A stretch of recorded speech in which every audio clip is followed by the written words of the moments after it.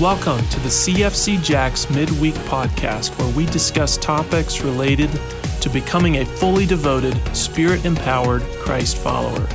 We hope that wherever you are today, you'll be encouraged by the truths discussed in this podcast. Well, thanks for joining us today. We are so glad you're with us. My name's Tracy. I get to serve here on staff at Christian Family Chapel. And this is Doug, our teaching pastor who you just heard from. And this is your opportunity to send in questions this morning. So you'll see a number will be on the bottom of the screen, and you can text in those questions. Great opportunity. If there's something stirring in your heart or your mind this morning, this is the time to send it in, because likely if you're thinking about it, someone else is too. So send in those questions.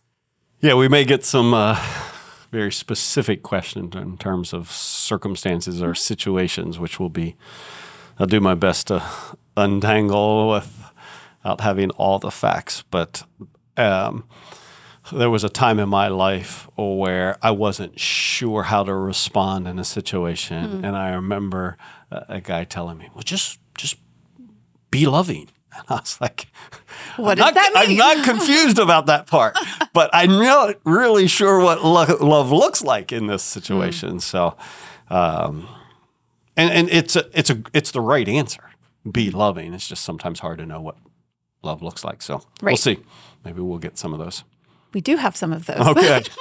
No, maybe. No, maybe we do have some of those questions. So we'll go ahead and get rolling. Actually, I have a question from someone from the Thursday night service. You mentioned not celebrating sin. What is the best way to truthfully and lovingly decline an invitation for a homosexual union ceremony?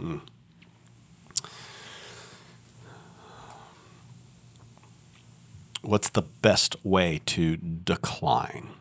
It says, yes, best way to truthfully and lovingly decline. Well, again, we don't pit truth against love, even in that question. So we're not pitting truth against love without acknowledging that love doesn't have to say everything always.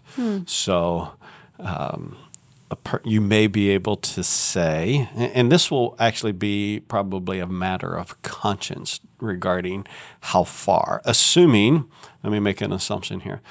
The assumption is that you're invited to a homosexual union where both are unbelievers.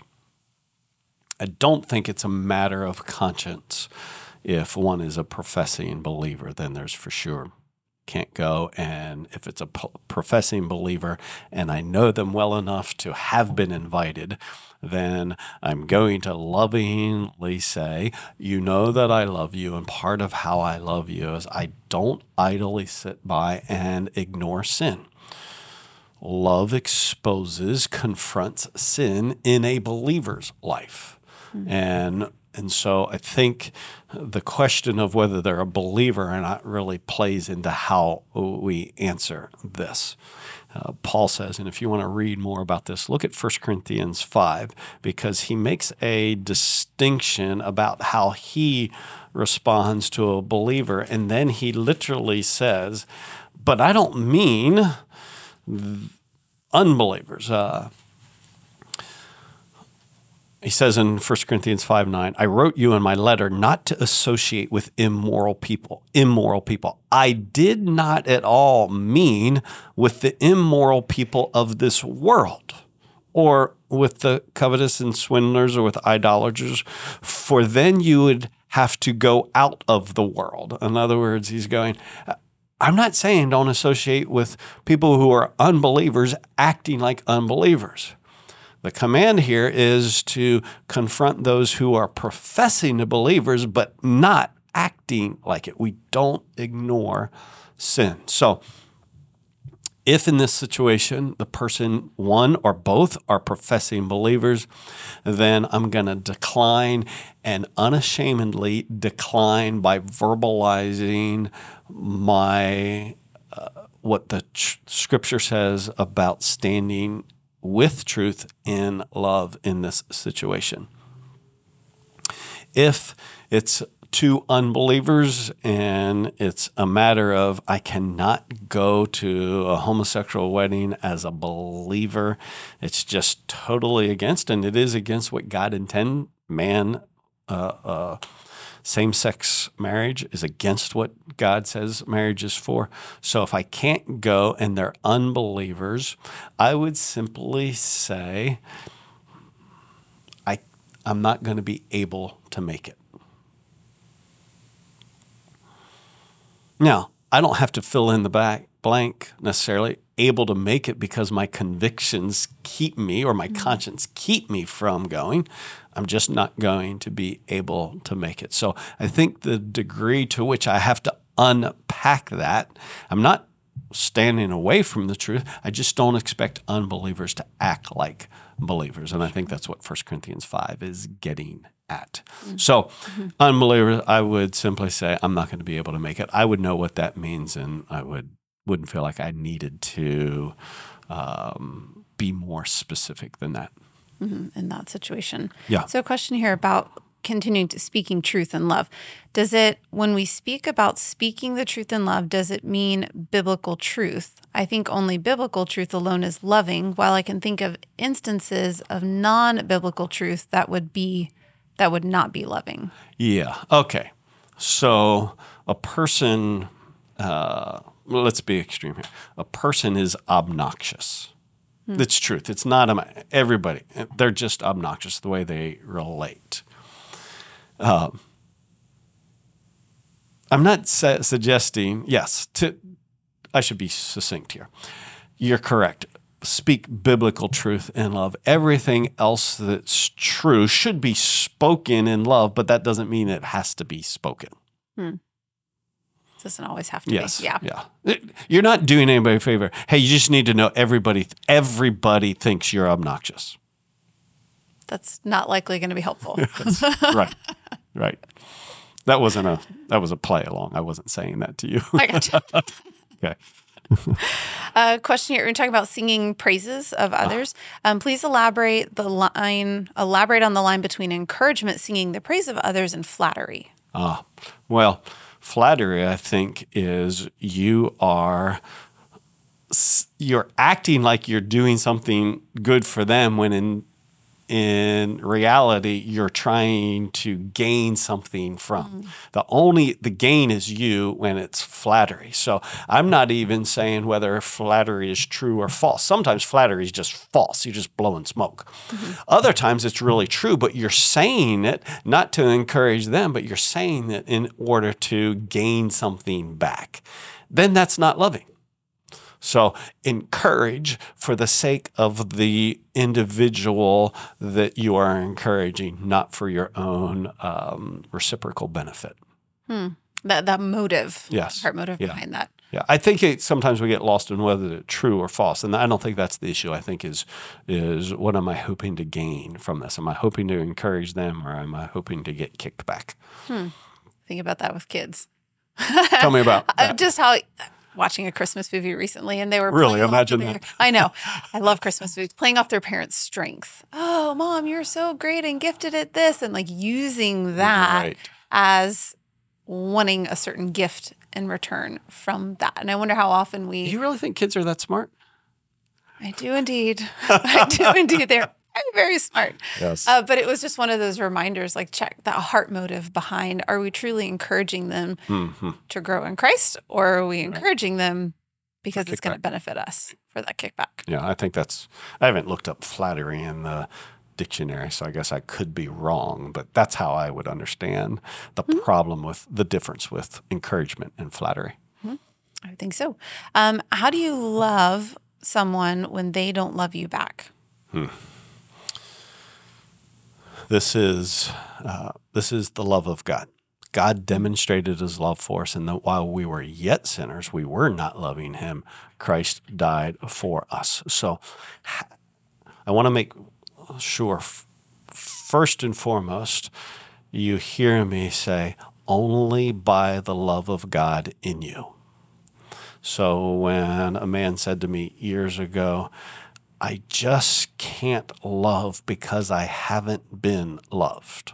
And I understood what he meant. I knew his family story, and he was just like, for me to be able to love, I have to have had some capacity some sense that I have been loved, as if I can't give something out that's never been poured into me. Mm-hmm. And he hadn't been loved by his spouse, and I don't think he had felt loved by his parents, just judged by his parents and compared to his siblings by his parents. So I felt his emptiness in being able to love. But I was not hesitant to share with him, I get what you mean. Understand this. You have been loved fully and completely by the love of God. He loves you. And if you would receive his love, then you could love because you've been loved by him. So at core, please hear me say, this is what defines us. This is why I read the Luke 6 passage. This is what defines us as Christ followers. We have a capacity to do what the unbeliever cannot do because we have the love of God poured into our hearts. We have a well, if you will, that they have not drilled into. Mm-hmm. The love of God that loves the unlovable and those that don't love back. So as an unbeliever, I only have really the capacity to love people who love me. So it is by the love of God. That's where it starts. So now I have the love of God in my heart. Does that automatically assume I'm going to love people who don't love me back? No. It just means first, now I have the capacity to do so by the indwelling Holy Spirit. Second, I remember how I have been loved. I was not lovable. God loved me. Therefore, you're not lovable, but I'm going to seek to love you, even if you don't love me in return, because that is the way God loved me. So that's why I said that this is only possible by learning to walk in the Holy Spirit. 4 fingers of faith and walking in the Spirit that I like to refer to. We don't use the middle finger in the church, so I want to love, and I think I want to, but I can't. Pinky finger. I'm inadequate. But he can. And he, ring finger, he has made me one with him. I am in Christ and Christ is in me. So through me would you live your life. That is the constant prayer of walking in the Spirit. I can't, but you can. You're in me, so here I am. I can't, but you can. You're in me, so here I am. I can't, but you're in me, so here I am. So that's how you love people who don't love you back. I hope that's helpful. If not, you can ask again. Well, there's a kind of a flip side of the question that just came in. So what do you do when you know that someone is taking advantage of your love? Yeah, I think at least in my head, there's a little bit of a sliding scale here. If I'm never ever willing to be taken advantage of by my love, I'm probably not going to love. To love people is to take a risk that you will be taken advantage of. So I don't want to, on this sliding scale, say, well, never let somebody take advantage of you, because then you'll never love. If the repeated, love believes all things until the data says otherwise, if the data is that they are using your love to take advantage of you in some harmful way, like I'm trying to think, okay, here's an example. I see a person in need and so I want to help them. I want to bear the burden. So I give them some money. And they, instead of paying their bills, go buy a bunch of alcohol with it. I'm not going to keep doing that. Because now what could be loving is not loving. So I think, I'm trying to sneak up on the answer here. I think once I've determined that the love is no longer loving, it's not how it's kicking back to me. That's what I want to get away from here. Sure. It's that my trying to help them is no longer helpful. They're taking advantage. And I've seen kids take advantage of parents who just keep giving and keep giving and keep giving. And they just keep abusing it. It's not like, hey, you're hurting my feelings. It's like, I'm actually trying to help you, but it's not helping you. So I'm going to stop. Not because I'm stopping loving you, because it's you see what I'm getting at? Mm-hmm. I'm not stopping because you're not responding. I'm not stopping because it's not kicking back. I'm stopping because what was intended to be loving is not loving you. Right. It's setting them up so for I'm not further stopping temptation or loving. I'm stopping unloving. Yes. Yeah. It's weird to think about it that way, but when you truly think of like, what is the result for them? Are they able to handle what you're providing? Mm-hmm. So in that situation, that you had described, okay, now they've used this money for something that's ultimately bad for them. Right. See, and I use that example because I think we can wrap our heads around what is intended to be loving, the helping with, the bearing a burden, the providing for, is not accomplishing that. If we send all of our money to the Browns for the Blind Children Fund and they used it for something else, that would be wrong on their part, and we wouldn't continue to give because it was loving. It would be unloving to continue. So, right. Anything else? I think that's all I got to say about that one. Well, I think you answered it. Okay. As I look through all of these 1 through 15, and as I was sitting in there thinking, I'm sure we all had moments. Oh, you're going to confess your sin? This is awesome. No. But I know we all had those realizations where it's like, wow, I've fallen short in this area. And so I can imagine there may be someone out there who's like, I have struggled so heavily with some of these. How do I come back from that? Because some of these, to be excessively rude is different than being direct or not being patient, and that can destroy a relationship. Yeah. Well, I think I hear two things here. Number one, this is a passage that can just beat the snot out of you because it's calling us to a standard. Put on beyond all these things, put on love, which is the perfect bond of unity. So, love when it's done right. Perfect bond of unity. Right. Well, that's not real life. That's why we're going to do forgiveness next week. Yep. So this can be a kind of beat you over the head passage, and it's not intended to be a beat you over the head passage.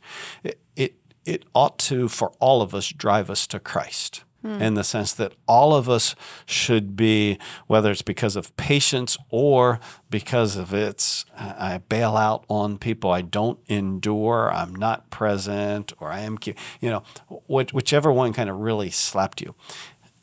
It's not to beat you down, it's to bring you to drive you to Christ that says, I cannot do this on my own. I need to learn to live in the power of the Holy Spirit. So don't get stuck in I'm horrible, no good, very bad person. All of us have been unloving in ugly ways. And sometimes we've been unloving to the people that, we're called to love most in our family. Mm-hmm. And there is, for the repentant, a humble heart, there is forgiveness, and we don't make ourselves pay for what Christ has paid for. Sometimes I think we do, and I don't want you to go, well, I've got to I got to beat myself up over this. No, we acknowledge I've been a fool, I've been selfish, and selfishness doesn't breed unity. And so I've brought about this so we confess it to the Lord, we confess it to the people that we've sinned against, we seek their forgiveness, and we, by God's grace, learn to increasingly walk more and more in the spirit of needing. See,